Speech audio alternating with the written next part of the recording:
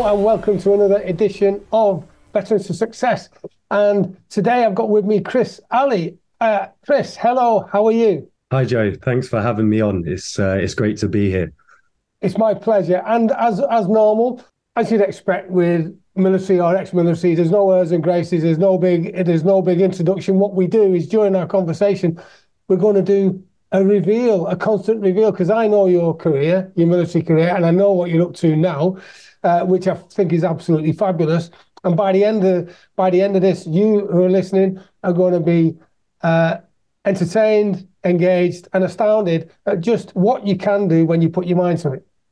All right, Chris. So let's dive straight in then. Tell me a little bit about your life before the military career. So my life before the military career, Joe, was for myself quite a normal life. I was raised in a very loving household. I was very fortunate both my parents are still together. So, I had, for me, quite a good upbringing. I've got two siblings, an older sister and a younger sister. So I was the middle child, if you like. Right. My mother, she was Glaswegian from Scotland, and my dad's Pakistani. He was first generation born here in the UK. So growing up, I got to see a really nice side of religion. I got to see the Catholic side from my mother and then the Muslim side from my father. So I like to think that set me up really for my journey in life, because I got to see different opinions and different aspects of religion, and I wasn't just hyper focused on one route really. Right. Good. Well, and I mean, did your mum and dad, did you live in Glasgow or were you living somewhere else? Yeah, so I was born down in Slough, Right. lovely old Slough, and then from there we moved to Littlehampton, a little seaside town on the south coast. Oh, wow. Absolutely lovely to grow up by the sea. The fresh salt air and the sea air was beautiful.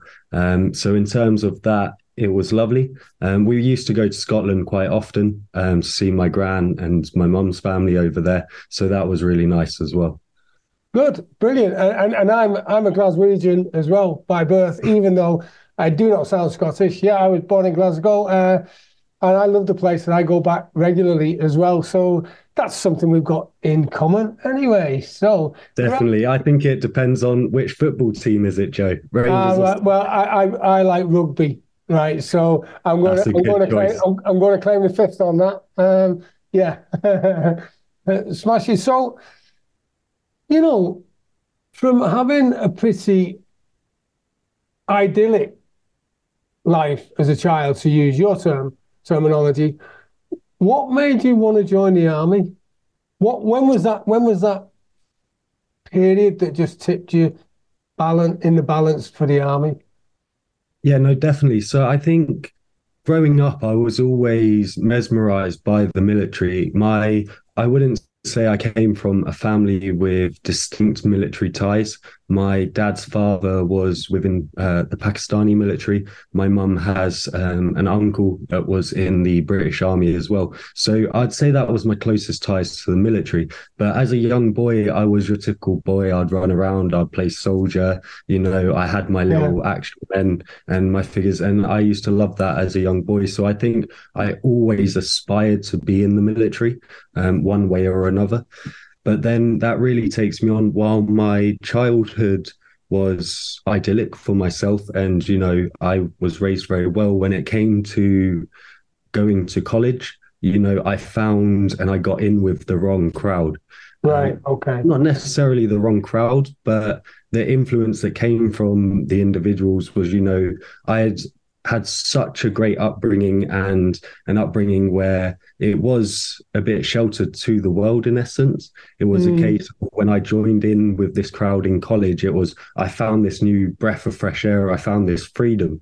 And from that freedom, you go out, you have fun, you stay out till 11 and you have your parties and things like that. So I had found this, and I wouldn't say I had become a terrible child or anything like that. But what I did find was that I didn't really know what I wanted to do. So this led me to go through college. I was doing my A levels at the time. I had taken on 4 A levels, and I had my end goal was to be an officer in the Royal Marines. During the time of going through college, I went to the Royal Marines, put in my application for that, and started to go through the process. The Royal Marines then turned around and said, unfortunately, your eyesight isn't good enough, so we're going to have to turn down your application. So then I was kind of sitting there as a young lad, 16, 17, I can't remember exactly when. I was then sitting there going, well, that's what I wanted to do. What am I going to do now? So this kind of ran parallel to finding this new freedom and this group of friends and not knowing what I was going to do. So the reason I went and done my A levels was so I could get the qualifications and the grades to go and be an officer. Obviously, they told me I couldn't do that. So I was like, why am I going to go through all this effort in college and stick out the 2 years and do all this hard work if I can't get what I wanted at the end? Because I was still young. I didn't have a clue of life or how life worked or what happens later on. So I decided to drop out of college then. So I attained my first year. I got my AS levels and I just went, that's it. I'm happy with that. I'm not going to continue and get the full A levels. From there, I then worked at an amusement park down on the seafront, and I worked as an apprentice in a mechanic's garage. So this was great. When I look back at it now, that attained me a lot of life skills and a lot of knowledge and experience that I was able to bring forward now by having that ability to have the retrospect and the vision of back then. So my time when I was at the amusement arcades, my boss at the time, Wes Smart, I'll always remember him. He was a very influential man in my life at that point. He was actually ex-parachute regiment officer himself. And I remember during my process to go for the Royal Marines, he would always be like, why are you going for the Royal Marines? Go for the Para Reg, they're better. But I had no clue who the parachute regiment was at the time. So when they turned around and said, you can't come and join us, I obviously had disclosed this to him, and he was like, look, maybe you should think about this path. And then he almost, in essence, was, when I think about it now in terms of what he'd done for me, it was almost like a mentor sort of position. But I didn't know that at the time because I was young, naive, and inexperienced. So he's guided me and he said, go have a look at these people. But that stuck in my head. Obviously, I had a partner at the time, and I had, moved out of the house because I had this freedom, went and moved in with her. And it wasn't the best of relationships, to be honest. We were arguing all the time. It just wasn't healthy. And it wasn't healthy for my life. I couldn't see that, but my parents could. So one day that all came to an end, and my parents were like, well, if you want to come home, you need to figure out what you're doing. And I was like, well, I'm going to join the army. I'm going to do it. So my dad drove me to the careers office in Chichester, and I went in and I was like, right, I want to join up. What can I join? And I want to join as fast as I can. And the guy was like, oh, they always try and promote their own regiment. Yeah, of course they do, yeah. And he's like, oh, come and join the PWRRs, which is the... Prince of Wales. The Prince of Wales Royal Regiment. He was like, come join them. That's the South unit of the regiment. And I was like, what's this parachute regiment? Because Wes had obviously told me about it. He was like, oh, you don't want to join them, mate. It's hard to get in there. You've got to be really fit. And I was very fit as a young lad. Right. And I was like, okay, I want to do that. Because if I see always throughout my life, I've always wanted to achieve greatness. And if there's something that can be achieved that is hard, but it attains you a sense of pride for it, I've always gravitated towards that. So he's gone, it's very hard to get in, you won't be able to do it. And I went, watch this space, I'm doing it. I went down, done the prac, done all the interview stages and that for it, and I passed a 1.5 miles in under 9 minutes 30. Oh, good lad. That was needed for that. And that's really my journey of how I ended up in the parachute regiment, and then going forwards from there. Well, I remember when I went for where was it? Sutton Coldfields, that's where we did ours, and the mile and a half. And it was pretty Mhm. good because only 4 years earlier I'd been involved with a road traffic incident where I broke my legs and loads of other stuff. So, like you, challenges come and go. How did your mum and dad support you, and what did they think about you wanting to join the military? So my dad, very much so, he was of that old school mentality of, go and get a trade, set yourself up, have that, because when you have a trade, you always have that security. You can always fall back on it if needs be. So for my dad, it was very much a sense of, oh, don't just go infantry, go and get a Yeah, trade. yeah. Get a trade that will set you up. And he was very forefront and pushing of that. Obviously, I didn't listen. I went straight into the infantry, into the paras. My mum, on the other hand, was they are both supportive. But my mum was more, no, you want to go do that, go do it, make it work Good. for yourself and be happy with that. And I mean, you mentioned that your dad was of military stock, if you like, and I think people underestimate how important the Pakistan and Indian regiments were to us, and many other multinationals, the Commonwealths during the war. They were Mhm. they were an amazing addition to our military strength, and they played a big part. And I think people underestimate that or do not even know about it. So I'd like to congratulate your father for being military stock, and that probably influenced you as well, didn't it? Yeah, well, like I said, it was my dad's father that was within the Pakistan military. So Yeah, obviously, my dad was, as we would call it over here, a a pad rat. Pasbat, yeah, Yeah, so he was a pads brat, if you like. So, but I think that naturally, as you look, you can always tell. So, if myself and you are out, say in a Costa or a Starbucks, you can always tell who's military or who's associated to the military yeah, yeah, because they yeah, always have those values and standards. They hold themselves in certain manners. So, I think that always carries on through the generations. yeah, So, yeah. I think definitely my dad would have had some direction from that. Yeah, of course. And so you tip up at training reg, joining parachute regiment, which is a tough gig, really. And I believe you had an experience pretty much similar to mine when the sergeant said to me, "I'm your mother now, who am I?" Uh, sort of thing, anyway. Might not have been his exact words, but that's what he meant. Yeah, I don't think he said it as nice as that, actually. So, what happened when you got to training reg and you were you were there, you had your kit, and you thought, flipping it, this is it.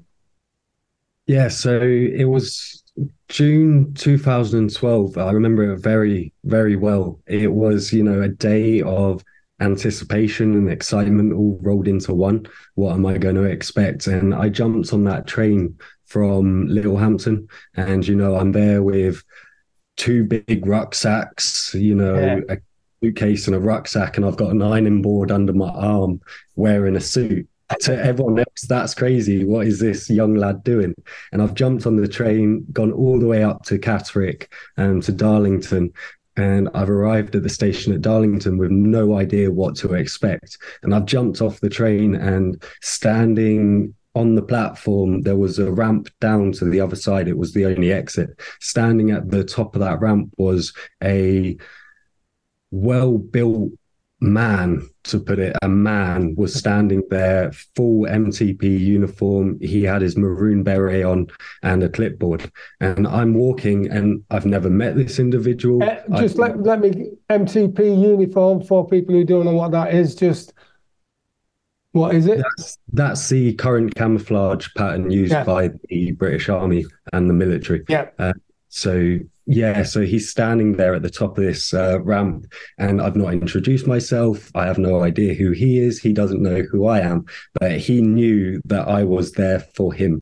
I was Yeah. there to join the parachute regiment because I've got this ironing board. I'm wearing a suit. Not that you'd stick out at anything or anything.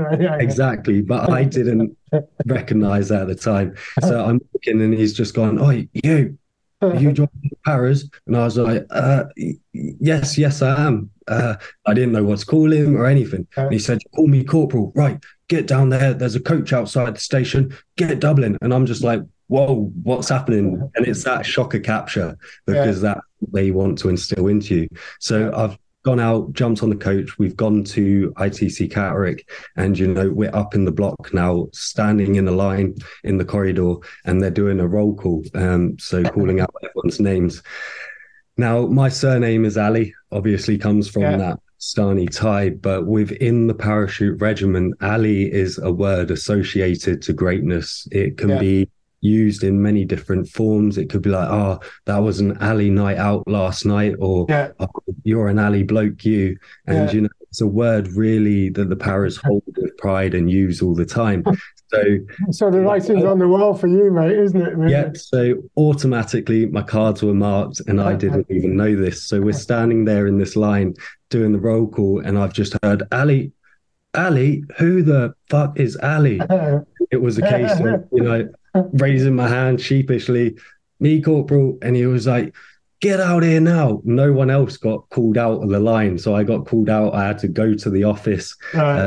Standing there is the officer, the sergeant, the 4 section commanders, the full screws are all standing there looking at me. And I'm just there in my suit, just like this oversized suit as well. It was too big for me. And, and they're like, you're not Ali. Who do you think you are? Is this some sort of joke? But I had no idea what this word meant to them. Total innocence, yeah. Total innocence and naivety to it. So they were like, stand by you. From now on, you're known as Not So Ali. Not so. Yeah, Not So. We're going to call you Not So. Not So, get in line. So I think for the next 3-4 months, that's all I was called, Not So. But obviously, at the time, it was that shocker capture. It was, what have I done? I have no idea what's going on here. That's good. And I suppose the only way you could top that is if your surname was Alice. Alice, who the is Alice? Yeah. Exactly. So right. Let's get down to business then. That's your first encounter with military humour, if you like. What happens then? Because it's a bit tough, isn't it? Like any training, and it's indoctrinated that you are the best regiment in the world, just the same as I was in the Royal Engineers. And we, of course, had 9 Squadron for paratroops and 5-9 for commandos as well. And physical training instructors, which I was. So we have all of that going on to show that we're the best. What experience did you have in training? What did you learn? And how were your colleagues? And of course, what was the attrition? How many blokes did you lose in the basic training? How many did you start with? So that is a great question there, Joyce. So during the training, we started off with quite a substantial number of candidates, trainees, if you like. So we started off with, I think, top of my head, I haven't thought about this for a while, it was probably about in the 60 to 70 mark for the platoon. There was a nice strong number of candidates. By the time it actually came to our pass off, we only had, I think it was about 14 originals left 14. From all of us that started. And then other back party individuals that joined you. For ourselves, I was in Udina platoon, and it was during our training differs from, say, a trade within the military. So it's phase 1 and phase 2. So phase 1 is your basic infantry skills, and then phase 2 would be where you go and learn your trade craft. So if you're a vehicle mechanic, your phase 2 would be off and learning how to fix vehicles and anything associated to that job role. But for us, in the infantry, phase 1 and 2 are combined. So we spend our entire 6 months at Catterick, ITC Catterick, and our training is obviously merged of that phase 1, phase 2. But with the parachute regiment, what makes us stand out from the rest is we have to pass P company, which we have towards the back end of our training. We don't pass the 2 weeks P company, which is 2 weeks of arduous phys and different events. 10 mile, a log, a stretcher race, events like that. If we do not pass those 2 weeks, we do not qualify to receive our maroon beret. So it's more of a trial by fire, if you like, Joe. And that can knock off a lot of people, people that haven't really got the mindset for it. And I think that was my first introduction to mindset, because you can be as fit as a fiddle, but if your mindset isn't there, those 2 weeks become a very hard 2 weeks. But I realized that at the time. Yeah, and I know from when I did my divers aptitude and dragging those tires around and carrying those logs and on your own as well. And yeah, because you have a single man log or a single person log, and the same for the tire. And interestingly, when selection 67 started, as you know, I was seriously injured and couldn't finish. I only had about a few weeks left, and you know how many passed that? How many was that? Zero. Oof. 67 lost all, because there was no one joining back party halfway through. So I know what you go through. Even though I've not done P Company, I know many of my mates did, and I know what training goes into it because I worked in the gym. So well done. So you passed that, which is an absolute feather in your cap, to get the maroon beret. How did you feel on that day, pass out? Obviously extremely proud, and that sense of achievement was extremely high, especially where within the parachute regiment, what at the time I got it as, it was a very normal thing to be back squadded, to be injured, and to move back to the platoon that started after you, in essence. And that was quite a normal thing, because obviously our attrition rate's high. The effort that is required is obviously utmost. And it was a case of, on the day, I was very proud. My parents were sitting there in the stand, along with all the other families, watching us march out onto the square and, perform the drill in front of them. We got addressed by the officer commanding the 2nd Battalion at the time, and also the Brigadier was there for 16 Air Assault at the time. And, it's a day that will always, I'll carry with pride. It was amazing. But after that, we so you have your pass out parade, and then you go down to the mess for pizza and beers and the party, if you like. And I remember my mum, during my time within training, the 6 months, it was my birthday, and my mum had created, she used to work in a cake factory. She had made me a big chocolate birthday cake, and it was a case of, it had been sent in the post. The corporals hadn't known I had received the cake. So we had a personal locker. So we had our military lockers and personal locker. My personal locker was this cake that my mum had sent me. It was a big, big cake. And one day we were having an inspection, and we had to have our personal lockers open just to make sure that they were still in order. There was no mold in there or anything like that. So that was open, and the corporals straight away diverted to this big cake. And he was like, "What is that?" And he takes out, he's asked me to take out, I've taken out, and I've gone, "Oh, it's my birthday cake. My mum makes cakes, and she sent this up for my birthday." And he was like, "Right, take it to the office." So I've taken it down to the office, and then he's like, "Boss." So I called over the officer. Obviously, corporals call their lieutenant boss, things like that. So he was like, "Boss, come look at this. Sergeant, come look at this. Ali's mums make cakes, and he's got this massive cake, and he hasn't even shared it with us." So then I've got the obligatory press ups for not sharing it.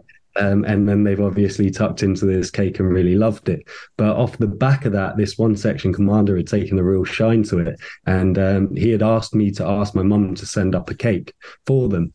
So my mum made them a lemon drizzle cake, and sent it up as a peace offering to say, "I'm sorry I didn't give you some of my birthday cake. Here's a nice cake for you."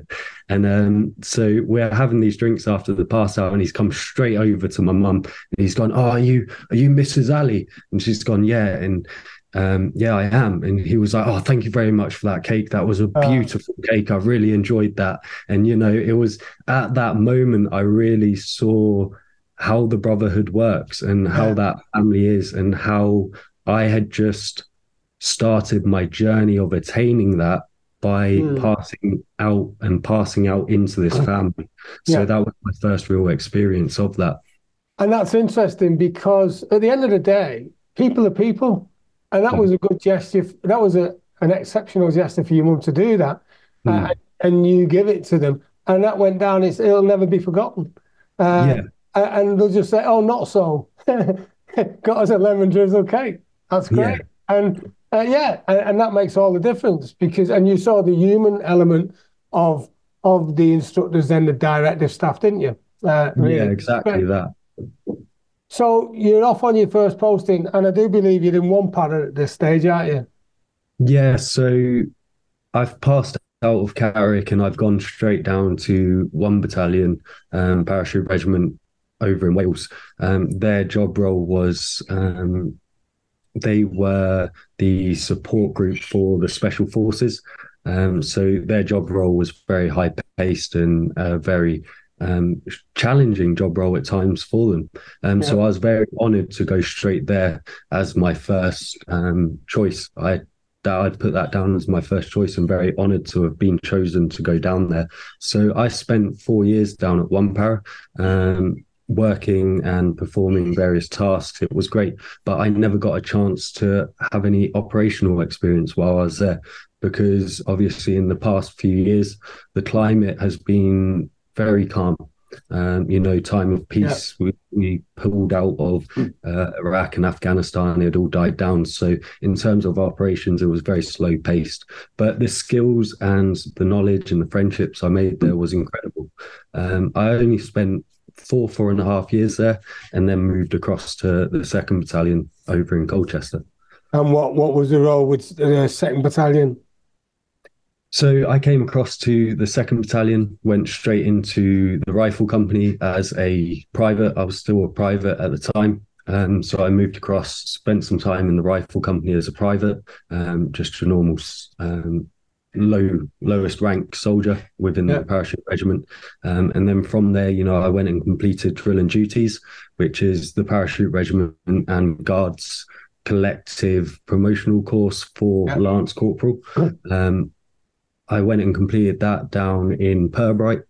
That was a milestone within my career.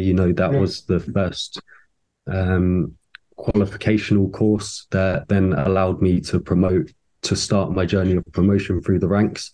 yeah, And then, from there, it was just day-to-day soldiering really.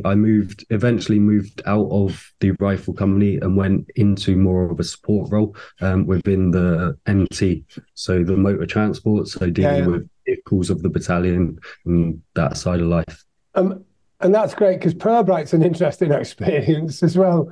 Definitely. Yeah, um, yeah, it is. So now you're coming up to 2019, and what's happening then in your life? So yeah, in the period just before 2019, I went and done my second promotional course, which was juniors. So Junior Brecon. Junior Brecon within the infantry world is the course to attain the rank of corporal. Yeah, And with that comes the ability of being a section commander and actually leading men, yeah, having your own section of men and leading them, obviously, in battle and in day-to-day life as well. So quite an important role. So I had completed my course. It's a 4-month course down in Brecon. And, through there, you do 2 months of skill at arms, which is yeah, learning about all the weapon systems and learning how to instruct on them as well, because part of your job role is to instruct the weapons and teaching the young lads yeah. how to use the weapons safely and correctly. So, you spend 2 months doing that. Then you spend 2 months on tactics, which is you're out every day. You're living in the harbour. The harbour is living in the woodblock. So, Yeah. you're living under a tarpaulin, looking up at the stars. If it's raining, you're getting piss wet through. So you then spend 2 months doing that. But once you completed that again is quite a achievement in itself to be Yeah. junior qualified. So I had just completed that course. I had been promoted off the back of that to corporal. Oh, So well done. Well done. thank you. I had just achieved obviously my second rank on the ladder now. From that, we had operation in Afghan. So we had a tour come up in Afghan. And this is going now, I'd probably say September 2019. We embarked over to Afghanistan. And by the way, I going back to Brecon, I know the facilities are like there, the training facilities, the world class, because I did my, unusually for an engineer, non engineers, I did my skill at arms instructor and range master. So because we did need those skills in the engineers, and I got chosen. So I know how world class that place is. So well done for getting picked up on the promotion straight away. So now you're in Afghan, and what's going on there? Yeah, so Afghan for me was a time that was both incredible and a terrible point in my life, all wrapped in one. The emotions and the mindset during that period was fluctuating, and it was a roller coaster while I was out there. But Afghanistan itself was incredible. What we got to do out there, we were not in a active combat environment. We were there as in a supporting role. So we were there providing security for mentors. And this is my this is my second welcoming to mentors and how mentors work and the importance of it. The second time really I saw that. So the first being with Wes, this was my second exposure to that. So we're there providing security for mentors while they're helping the country rebuild and doing their job. Working in the background to that, being away for 6 months obviously carries a lot of weight on its shoulders. You do get 2 weeks R&R during your 6-month deployment. But, there's a lot going on. And if you haven't got your mindset on point, that can cause a lot of issues and problems for yourself. So as a new section commander, I had a lot of responsibilities and I was trying to find my place as a section commander. I was trying to learn my leadership styles and how I wanted to interact with lads. And in case you're listening and wondering what a section commander is, it's where you're now in charge of actual people's lives, right? In a smaller way you are as a private, because you're all watching each other's back, but now you are in command of a section, right? Was it 8 blokes, 4 blokes? Or? Yeah, so during Op Toril, it was the conventional, as you just said, Joe, the conventional way it works is you have your sections. So you have a section of, let's say, 8 men. Within that, you would have a second in charge of 2IC being a lance corporal. Yep. And then obviously the in charge is the corporal himself. And the corporal would run that section. When we were out on Toril, we actually had, it was an amalgamation of 3 lance corporals, 6 privates, and then 3 full screws. So full screws, the corporals took it in turns with duties, and it was a different exposure to it. But it was great in the sense of, I could see individuals that have been full screws for 2-3 years, and I could see how they were doing it, and I could learn that and gain that experience. Again, a mentor in mentoring role, without even knowing that was happening. So that was really nice about that.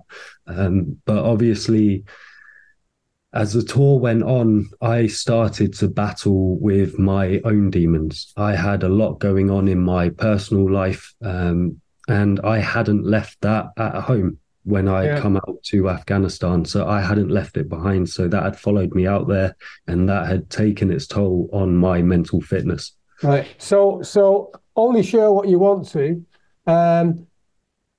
So your demons back home and hadn't got sorted with them. What sort of demons, what sort of things have you got? So at the time, I was struggling with personal relationships with my family, and had things going on there. I had issues with friends, which when you look at it, when I look back at it, they were very small issues. They were things that should not have been an issue at the time, but because of the environment, because of my mindset, it was just all these silly little problems coming together, and Yeah. it just amplified and exploded. I also was my partner at the time, who I've been with for 5 years. I was coming back off the tour. I was hoping to ask her to marry me. We were getting a place together. That was my end goal for after the Yeah. tour.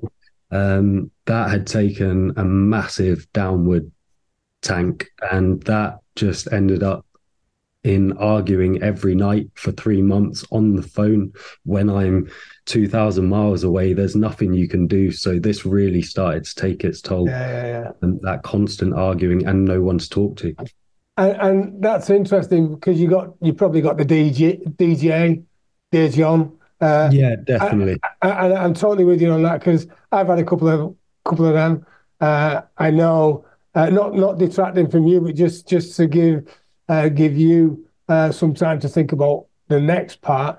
Is I came back from a tour. It was only 3 months. It wasn't 6 months, and uh, I knew there was something not quite right. But anyway, we went to Portugal and I drove down there. So we were together a lot. And then I knew there was something not right. And then I just thought, I don't know who instigated it, but I just thought this isn't working. Something's gone on while I was away. And yeah, it just ended. And I get where you're coming from because when you've got no one to share it with, like a mentor or a coach or someone in a close group, and remember, I can share with you the fact that you're now a leader, right? So you're the full group corporal, two stripes, and who can you talk to? And maybe if you had to disclose it to the other corporals, you would have felt that you were being weak. So you're just processing it.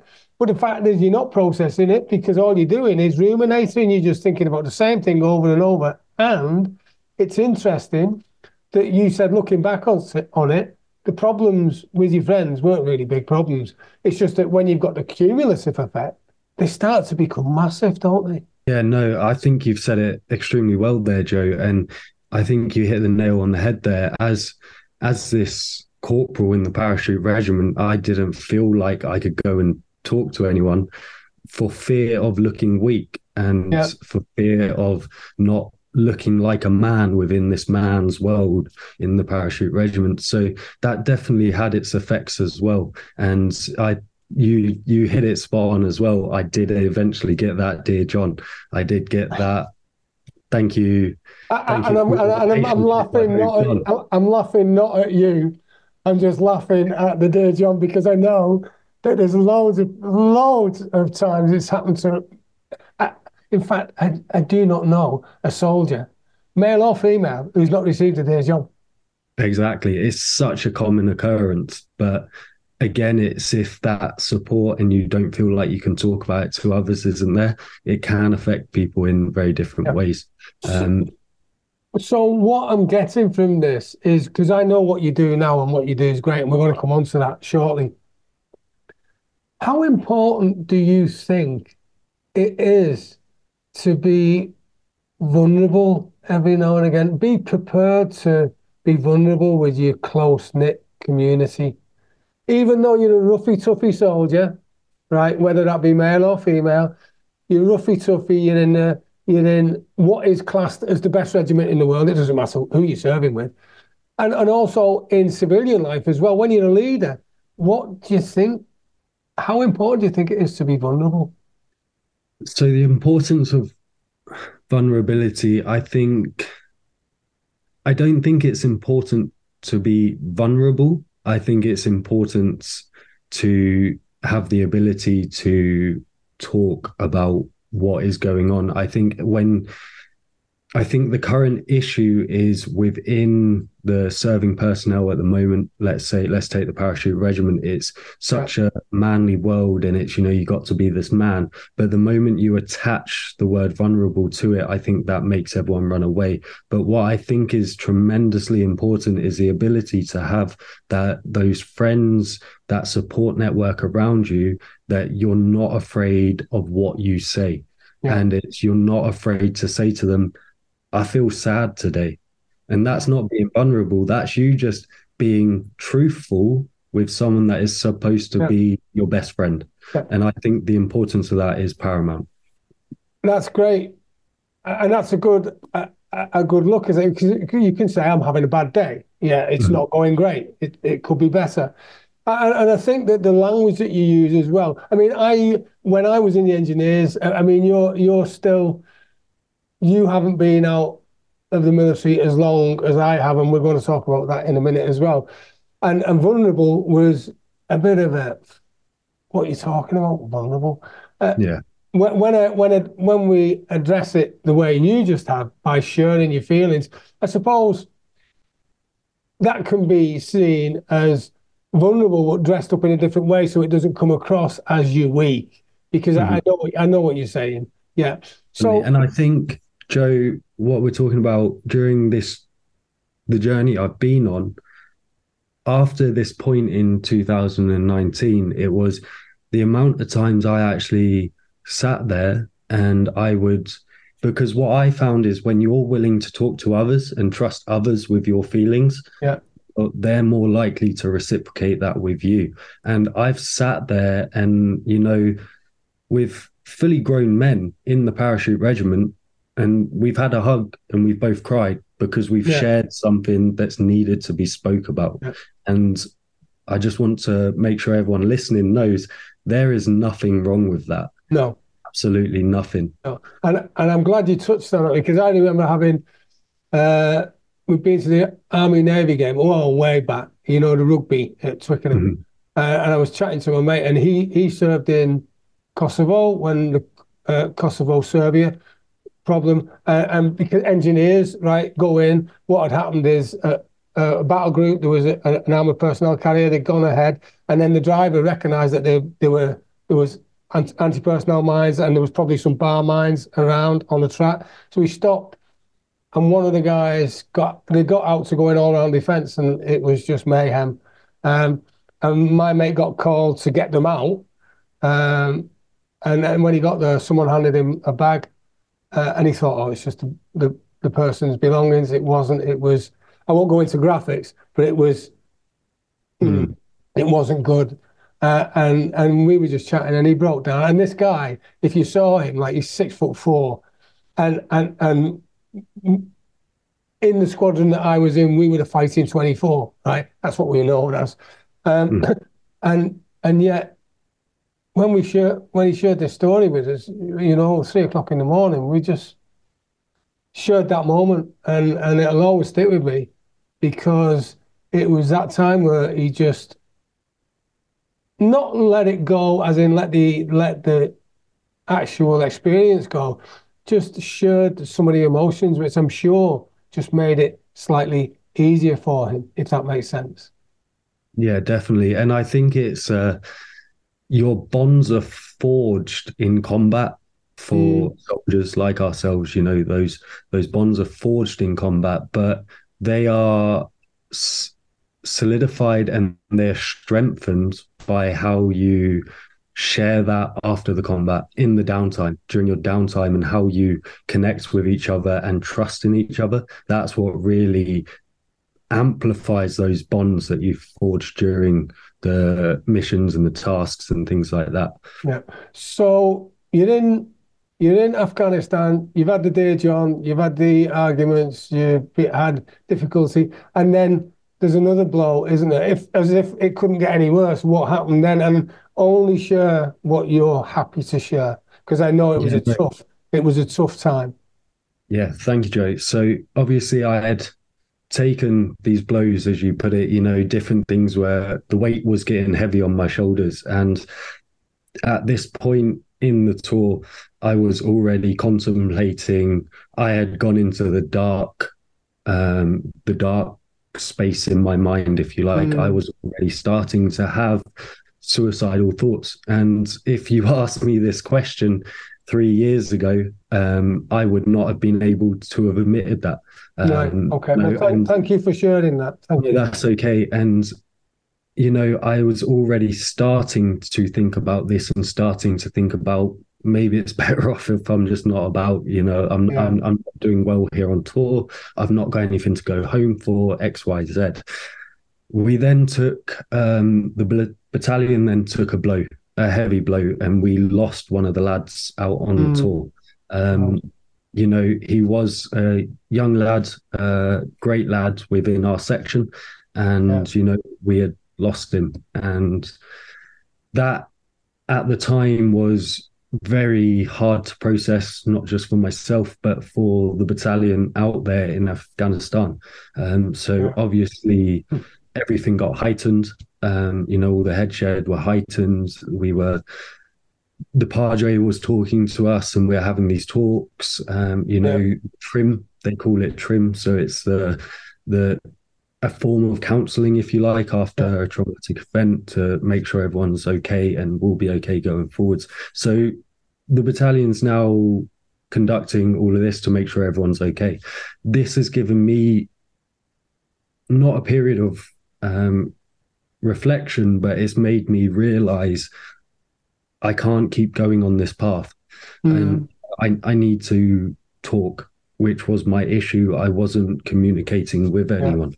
So this had made me realize I needed to go out and talk to someone. So to which I had turned around, I had gone to the Padre. The Padre is the religious man on the tour, could be from any religion. But the Padre for us, it was a Christian Padre at the time. So I had gone to him and I'd said, look, Padre, I'm struggling. I need some help.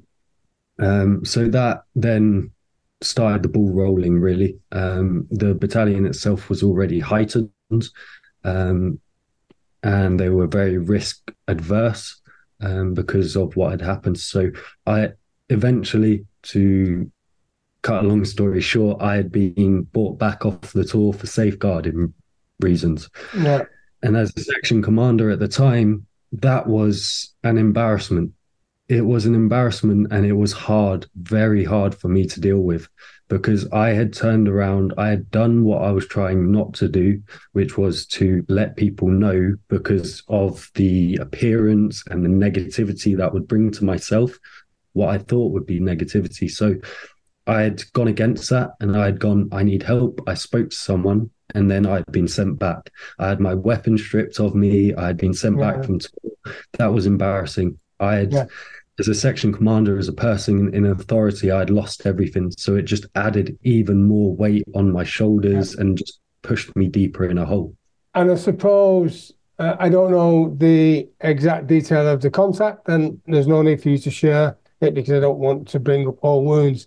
The fact is, though, as a collective section commander, the three of you, there must have been also, even though it may not have been down to you, there is because I know in situations where lads under my command have been hurt, you take a responsibility for it, don't you? Even though it may have been down to outside circumstances you had no control over. Mm-hmm. So at the time when it happened, I had engaged with the private the day before, and it was just, I'd asked him to do a task. He hadn't done the task. So, you know, as a section commander, I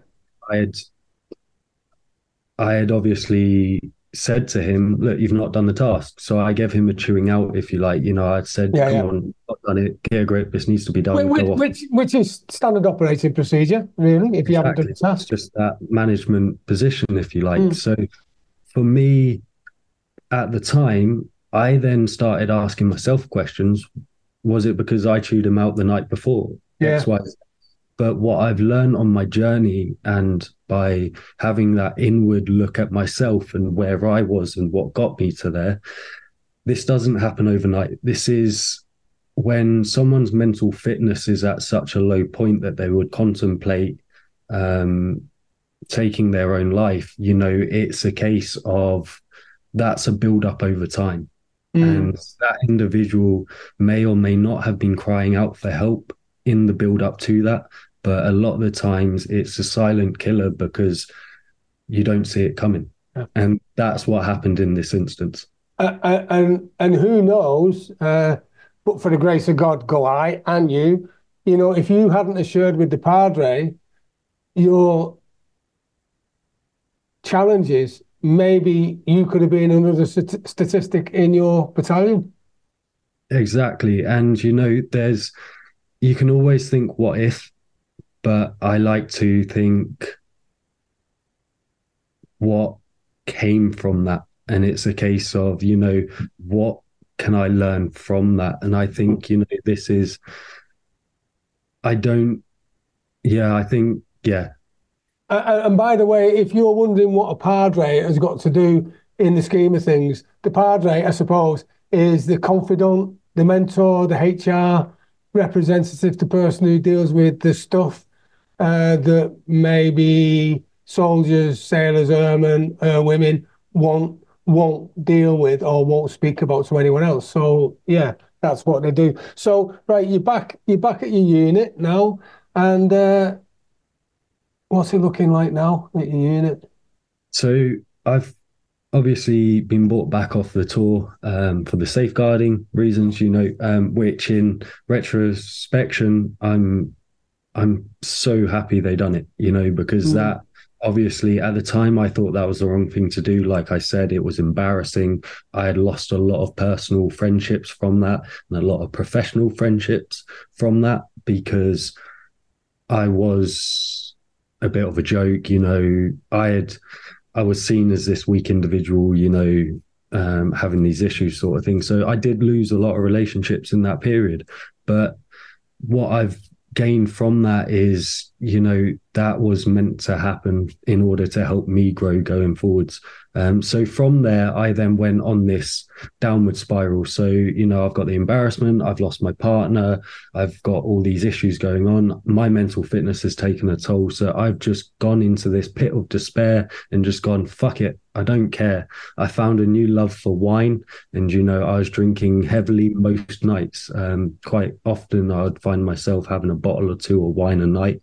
And I found that coping mechanism, Joe, Mm. which is so easy to do. And it was easier to do that than it was to go and talk to someone and get help. I'm looking back on that now. If what piece of or recommendation, because advice you can take it or leave it. What recommendation would you give to someone who may be still in a similar position now and maybe hit the bottle? Because one one bottle of wine a night is a fair bit. Doing two is a significant one. So I wouldn't imagine that it was leaving you in the best uh, capacity to perform when a few years earlier you've been at the top of your fitness. So what recommendation would you give to someone who is maybe in that position and hit rock bottom? I think it's the when you're in that position, it's you don't think there's a way out of the hole, but Mm, it's that understanding that the small list of tasks that you complete, be it waking up in the morning and just brushing your teeth, yeah, accomplishing little tasks like that is how you build the steps to get you out of the yeah, hole. And yeah. it's just remembering that no matter how deep in a hole you are, how many bottles of wine you're drinking or what you're doing, there's always light at the end of the tunnel. And it may be hard to see it, but it does come from making an effort to be honest, Joe. You've Uh, got to change. yeah, and I'm had I not been paralyzed after my incident with when I was on selection, maybe I'd have hit the bottle as well. I couldn't move to drink, right? So I know how bad being low can be, and all the self-sabotaging, all the negative messages, right? And then, as if that's not enough, then what happened? Because something else happened that hit you when you weren't expecting it. Yeah, definitely. So we're now in early 2020. So I've come back off the tour. I'm in this self-deprivating hole. I don't care about my life. I was out on my motorbike one day. I was actually returning back to base, traveling back to base for work that week. And I had come off on a slip road. And, I was riding down the A12 on the way back to Colchester, took a Yeah. slip road. It was a diversion. So I hadn't used a slip road before. I had taken it, and it turned out to be the world's smallest slip road with gravel on. And this led me to come off to skid out on the slip road. There was a curb. I hit the curb, and I went bouncing and hurtling down the road with my bike doing the exact same, doing somersaults next to me. And then I've spun out on a grass verge and eventually come to a stop. I'm laying there on my back by myself, and all the cars are just flying past. No one stopped. Because that was generous of them. Yeah. Very much so, but they have places to be. I won't hold any of them to it. So I'm laying there. That's very thoughtful of you, mate, actually. But I'm laying there on my back, and I've come off my bike at 70 miles per hour, and I was in a lot of pain. And I'm laying there, Joe, and I'm sure you've had moments where you've had that self-realization, and I had that self-realization of, if I continue on this path, it's not going to end well. And, at the time, I had been working to get rid of the suicidal thoughts. So I definitely wasn't suicidal at the time of the accident, but I still wasn't mentally fit. I hadn't sorted mental fitness out. So I'm laying there and going, I really need to make a change. And what's a phrase that's been coming to me repeatedly is, be careful what you wish for, because you just might get it. And when I'm working with clients, whether it's be veterans or business clients, I always start with that pretty much. Even though I may not say it, I'm looking at what message they're giving themselves, because a lot of the times it's, and I know you're with me on this now because you've come out the other side now. I think when you're down and you're focusing on everything you don't want, guess what? The subconscious mind won't work with negatives. It can't. It's not able to work with negatives. So if you take away, don't. All you've got is, I want this. I want whatever it is. I want to be overweight. I want to be unfit. I want to be broke. I want to be. Whereas you're saying I don't, but remove the don't, and you've actually got that as what you want. Does that make sense? Yeah, no, definitely, Joe. And it's what you're saying there is so important. It's, how I like to say it is, words are like spells, spelling spells. Our words have the power to create our universe, our life, our story. And because that's what affects our subconscious, just as you said, it's our subconscious doesn't know the difference between right and wrong. It just knows what we project onto it. So if we're there thinking that we're overweight, if we think we're not fast enough, or if we think we're not clever enough, that's going to take its toll subconsciously, and that will just manifest and present itself as evidence in front of our eyes. Exactly. So you're on the grass verge, your motorbike's in bits next to you. Unfortunately, it didn't hit you or not hit you sufficiently to kill you. You've got all the cars driving by and you're thinking to yourself, thank you, and waving to them. You don't, and then you're thinking, wow, I've got to reevaluate my life, and I want to live rather than the alternative. So at that evangelical moment, that eureka moment, what changes? So from that moment on, I've then jumped straight into, let's make an active change. What I thought at the time was making a correct change. I then, off the back of that, I had sustained injuries, physical injuries to the left side of my body, my left arm, left shoulder, and my back. So that had presented me with issues day-to-day life and within my career within the parachute regiment. It's a very arduous and physically demanding job, so that was causing its difficulties there. It also left me with a MTBI, so mild traumatic brain injury. So this presents itself in a number of ways, and everyone's signs and symptoms are different. But for myself, that made me struggle with cognitive, with speech. At times, I kind of slur my words or I'll mix my words up. My memory has taken a massive hit, and it's really affected my brain capacity, if you like, in day to day. So I had my struggles, Joe, and it Yeah. was a case of, and this is why I said I thought I had made a change in my life. I thought I had made the right choice to move forwards, because I thought I want to do a full career in the military. I want to do 22 years. I want to hit RSM. I want to get LE. LE obviously is late entry officer. So getting that promotion to officer and getting my commission. That's what I thought I wanted. So I actively ignored my injury and tried to Yeah. hide my injuries in order for me to be able to achieve that goal I had set within the military. Because if I was honest at the time about my injury, that would have set me up for a medical discharge, because the med chain would have not accepted me to carry on with Yeah. those injuries. So I was hiding that, Joe. Yeah, and interestingly enough, after I had my incident and I was paralyzed, uh, when the doctor consultant told me, it didn't sink in, because only the day earlier I was as fit as 10 men. Mhm. And as he's walking off, I said, "Oh, by the way, Doc, can you patch me up? I've got a marathon to run next week for charity in New York."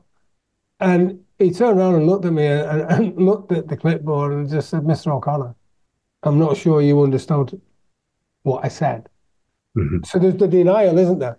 There's Yeah. the shock, the denial, and and and as I process it, and I've processed it now, and probably you've done similar, is that if I was a salesman working for the company and I wasn't selling for one reason or another, well then it'd be return to unit or fired, right? Mhm. So with me, I couldn't go back to my bomb disposal unit because I couldn't feel. I Mhm. can't feel the wires to diffuse any ordnance. Couldn't be doing special forces, and that's the same as you then. So you've just, in an instance, everything's been removed from what you were focusing on for your dream. Yeah, definitely. But it's just like you said, there was heavily that denial. I was denying that in order to try and continue this career and to do what I wanted. But like I said, I had those injuries that were causing me problems at work. So, Mm, I wasn't performing as well in my day-to-day job. I wasn't able to do the physical training, which then is such a big thing in the parachute regiment. yeah, So yeah, automatically my chain of command and, my higher ups are looking at me going, "You're fucking up. Why are you causing these problems? What's going on?" But yeah, I could say to them, "I'm struggling with paperwork because my memory's off or my writing's affected. yeah, Can I have some help?" And again, I'm back to that point where I'm scared to ask for help. yeah. And I got given a new job role, and it was to maintain the battalion's driver documents. And we're talking about 500 folders of individuals' course Oh, qualifications and ensuring they're up to date. And this was a mammoth task. And I found myself in the first month of having that task, I was in the office till 2, 3 in the morning. And, mm, I'm struggling mentally. I'm struggling with my injuries and my brain injury. And I'm in the office till 2, 3 in the morning doing my absolute utmost to provide and to ensure the battalion is still at readiness to be able to deploy and to ensure that it's there sorted out. and that is a massive responsibility because you're in charge of logistics. If they've got to go, uh, if there's a contact, then you're called. It's got to be. There's no time to be messing around. So you're 100% committed in delivering everything. The fact is that you're only functioning on 50%. Forgive me for putting it in in those terms, and that's about right, isn't it? Yeah, no, definitely. So, as you just said, I wasn't focusing on myself. I was focusing on, the battalion, and I was focusing on others. I was putting others before myself. But when Mm, I was laying there back on that grass verge, I had said, "I'm going to think of myself here. I'm going to make a change for me." But I yeah, hadn't done that. And just like you said earlier, Joe, I hadn't had that acceptance. yeah, Yeah. hadn't accepted it. I was still in denial. Right. So you just went, sod it, or something worse, worse to that effect.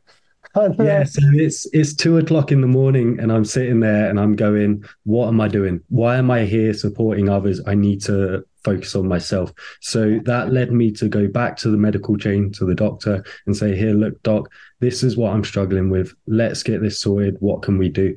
But I knew that by saying that, that was going to kickstart that medical discharge yeah, process.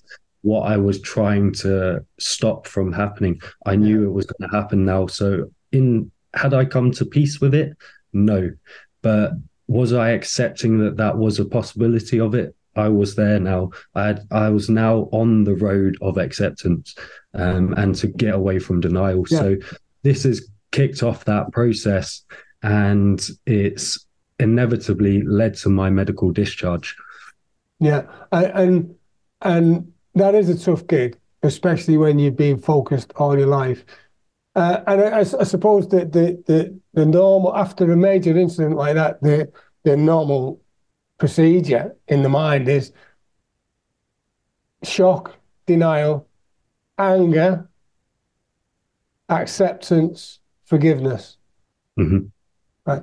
And when it's interesting because when I talked about forgiveness, some people say, "Oh, I'll forget, but I can never forgive." Well, unless you forgive, you're not able to forget because you've always got that hang up, that relationship with the incident. And and I know you totally appreciate this. The magical thing about forgiveness is the forgiveness is to forgive the incident, which releases the emotions from you. Because probably the person you're forgiving or the incident you're forgiving don't even know. And if they did know it was causing you a problem, they'd be glad.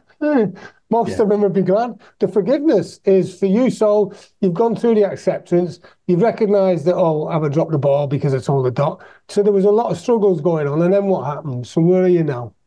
So during this period, the period from having the bike crash to actually being medically discharged in August 2023, in the back of my mind, I always had the thought of I need to prepare myself in case the inevitable ever happened. Because as much as I was trying to fight it, I couldn't make sure that it would never happen. So that Mm. was out of my power. So I had to make sure that there was something in place because, as you know, Joe, with all your knowledge and experience in finance, it's if you have one paycheck, you're one step away from poverty. If that Yeah, yeah, paycheck yeah. gets taken away, that's you done. And I had that realization, so I knew I had to set something up. So this is when I linked up with my now business partner, Brendan Blair. Brendan used to serve with me in the parachute regiment. And, during our time in the paras together, we knew each other. We worked together. There wasn't a strong friendship. There wasn't a strong bond, but there was a bond of being paras and working together. But we had met now. So we're talking late 2020, myself and him had now linked up and we had come together and had this idea to start a company. And, this was our first company that we created. And it was a financial technologies and solutions company that primarily focuses on Web3 and blockchain and the tokenization of real world assets. And so we had come together and we had started doing this in the background to while I was trying to hide my signs and symptoms so I could continue my career. So if Yeah. we look at my life now, we've got two conflicting stories. We've got one where I'm trying to create a company and create a better life. And we've got the second where I'm trying to hide my injuries to have a career in the military. So they don't actually mesh, their energies don't combine.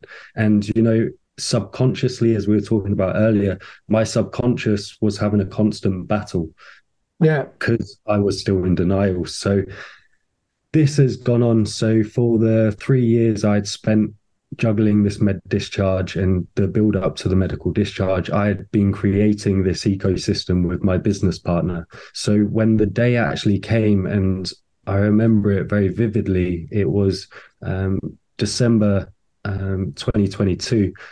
we were at the stand down parade and my boss had come and grabbed me and for Christmas, and my boss had come and grabbed me and said, Corporal Ali, after this parade, you've got to go and see the doctor.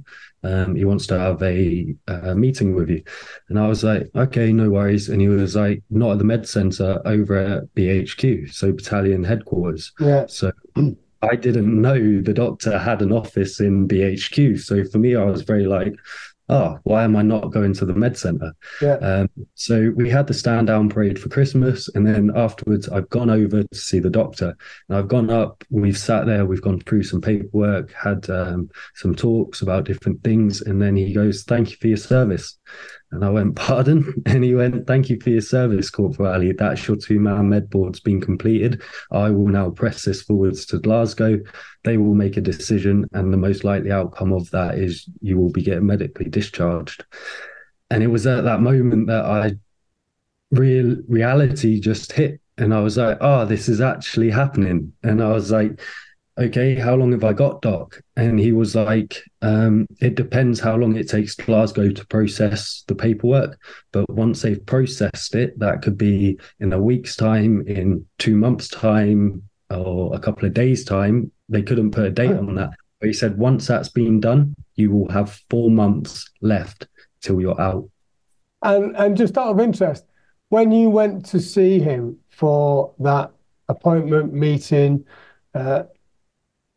parade, if you like, what inkling did you have that was going to happen? Anything, or did you just think it was a chat?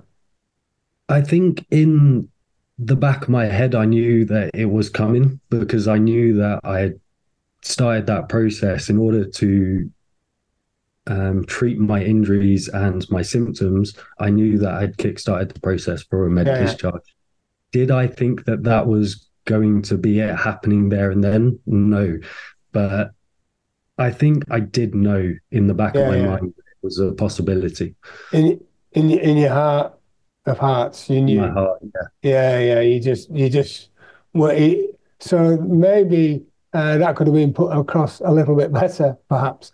So right, so you've just received your MD. How are you feeling now?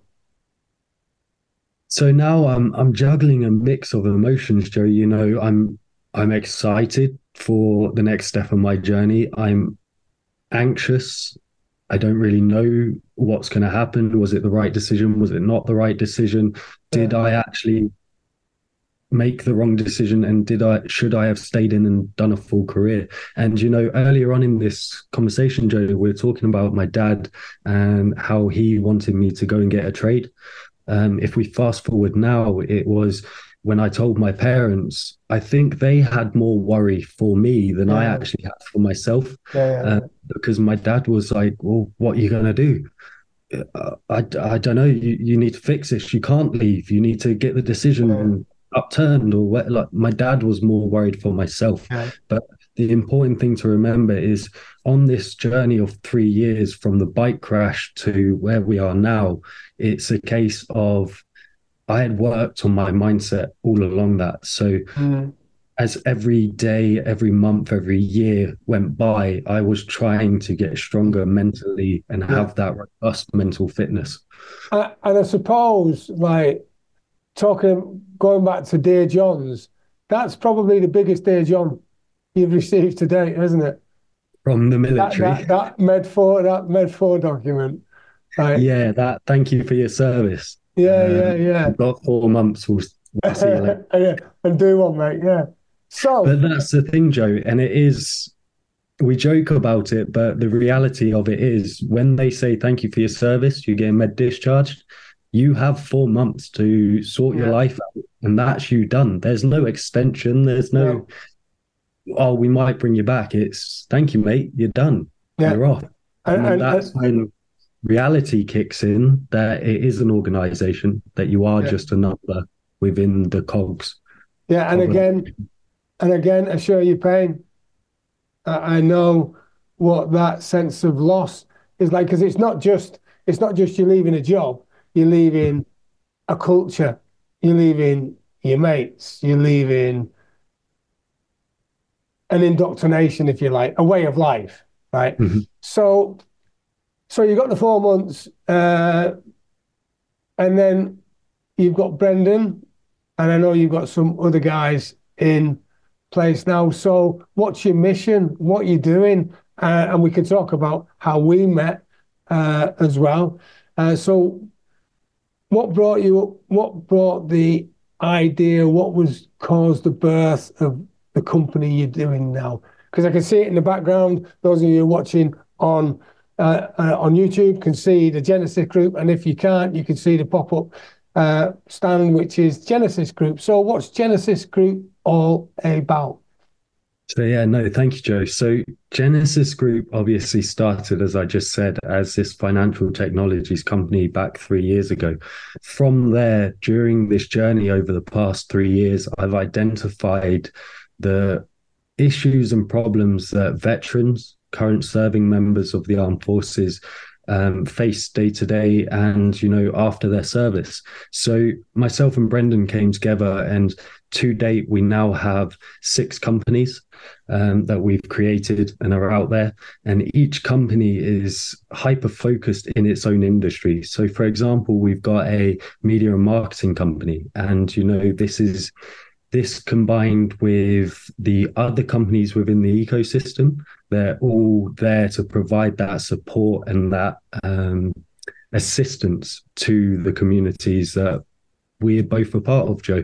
And this has now culminated into our 7th company, which is the Armed Forces Business Centre. And this is a beautiful location here in Colchester that is a fusion of business and charity coming together to provide the epiphany of support for veterans and Blue Light members. Which is absolutely fantastic because, we share the dream to help veterans, which is why we're going to be collaborating a lot on the Transformation Centre developing up in Cheshire. So we're going to do a lot of collaboration.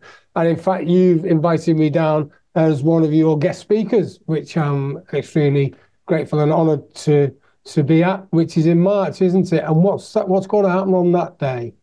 March 2024, in case you're not sure which year. Yeah, beautiful. So, as I just said, we've got this building in Colchester, the Armed Forces Business Centre. Our grand opening is the 1st of March. That's obviously, you've got your invitation to that, Joe. And that's going to be a tremendous day, a day of grandeur, if you like. We're letting the best kept secret that we've built for the past 3 years, that's us now pushing that out and opening those doors up to provide that support to everyone. But as you just mentioned, you've been invited down as our guest speaker, and that's to our first live event at the Armed Forces Business Centre, running from the 8th to the 10th of March. And, we've got some great-minded individuals. We've got yourself with finance and all your wealth and knowledge. And, we want to have this environment where you can still be serving. You can be serving and just want to increase your knowledge or start a little side hustle, for want of a better way. Or you could be a veteran that's been out for 8 years and you're looking for a new lease on life. And, this event will be there to provide that knowledge to the individuals. And I totally get how important it is. Even if you think, oh, well, it's only 3 days. Yeah, it's 3 days packed full of useful stuff and networking opportunities. And even though you may not recognize it now, I would certainly highly recommend that you do all the networking that you can, because what I want to do is I want to cover a few things on how do you deal with failure. So for myself, Joe, it's I've thought about this question quite a lot recently, and it's in the early days of my military career going into the parachute regiment. We spoke about that indoctrination, and that indoctrination for the parachute regiment is you are the best. You are the best within the British Army. You are top of your level. You are Greek gods, if you like. And, that's how we hold ourselves and carry ourselves. So when it comes to failure, we don't fail. We always achieve what we want.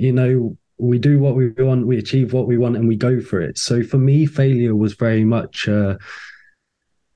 made me realize that I never really dealt with failure. I never really looked at it or acknowledged it. I just was kind of naive to it. But as I've grown and my mindset has grown, I've now realized that you don't actually fail unless you actually stop yourself from carrying on your journey to achieve your goal. You don't actually fail. You've just taken another route to get to what you were intending to accomplish. Yeah, well, let me give you this mnemonic, because I know we love mnemonics in the military. Fail is first attempt in learning. That's beautiful. I love that. First attempt in learning. Yeah. When I was told that, I thought, yeah, that's pretty cool. That. That's beautiful, because it's so important to remember that you've got to fail forwards. You've got to learn from that and use that to get stronger. And with no failure, we wouldn't recognise what success looks like. So speaking of which, what's the secret of your success? Even though you probably think I'm not successful yet because I've still got all this to do, the fact that you've come through what you've come through is success in itself. So what's the secret? You've already touched on it, but just drill down a bit. So for myself, you said it perfectly. I'm not successful yet, but what I am is I've achieved some great things. And in order for me to be sitting where I am now with the ecosystem that myself and Brendan have created, and with the Armed Forces Business Centre, and having the ability to give back to the veterans, I'm here because I surrounded myself with great people. Because you can attempt to do something on your own, but it'll take you twice as long, or it'll be 4 times as hard. But if you surround yourself with great, knowledgeable people, your support, your networking, and having that mastermind around you, that is so important. We've touched on social and business network, and I know you're growing your network all the time. How important do you think that is to have a good network around you? It's absolutely fundamental. It's one of the pillars of success, is having that support around you, as I just said. But it's also, if we think about it, if your 5 friends are drug addicts, you're going to be the 6th drug addict. Pretty much. If your 5 friends are millionaires, you will be the 6th millionaire. And I promise you that. And it's, during this journey, and I'm sure you found it as well, Joe, as you go along your journey, you tend to leave people behind. Yeah. And that's not because of negativity or anything bad. That's got to be seen as a good thing, because you've outgrown them, and they're on a different journey and a different path from yourself. Yeah.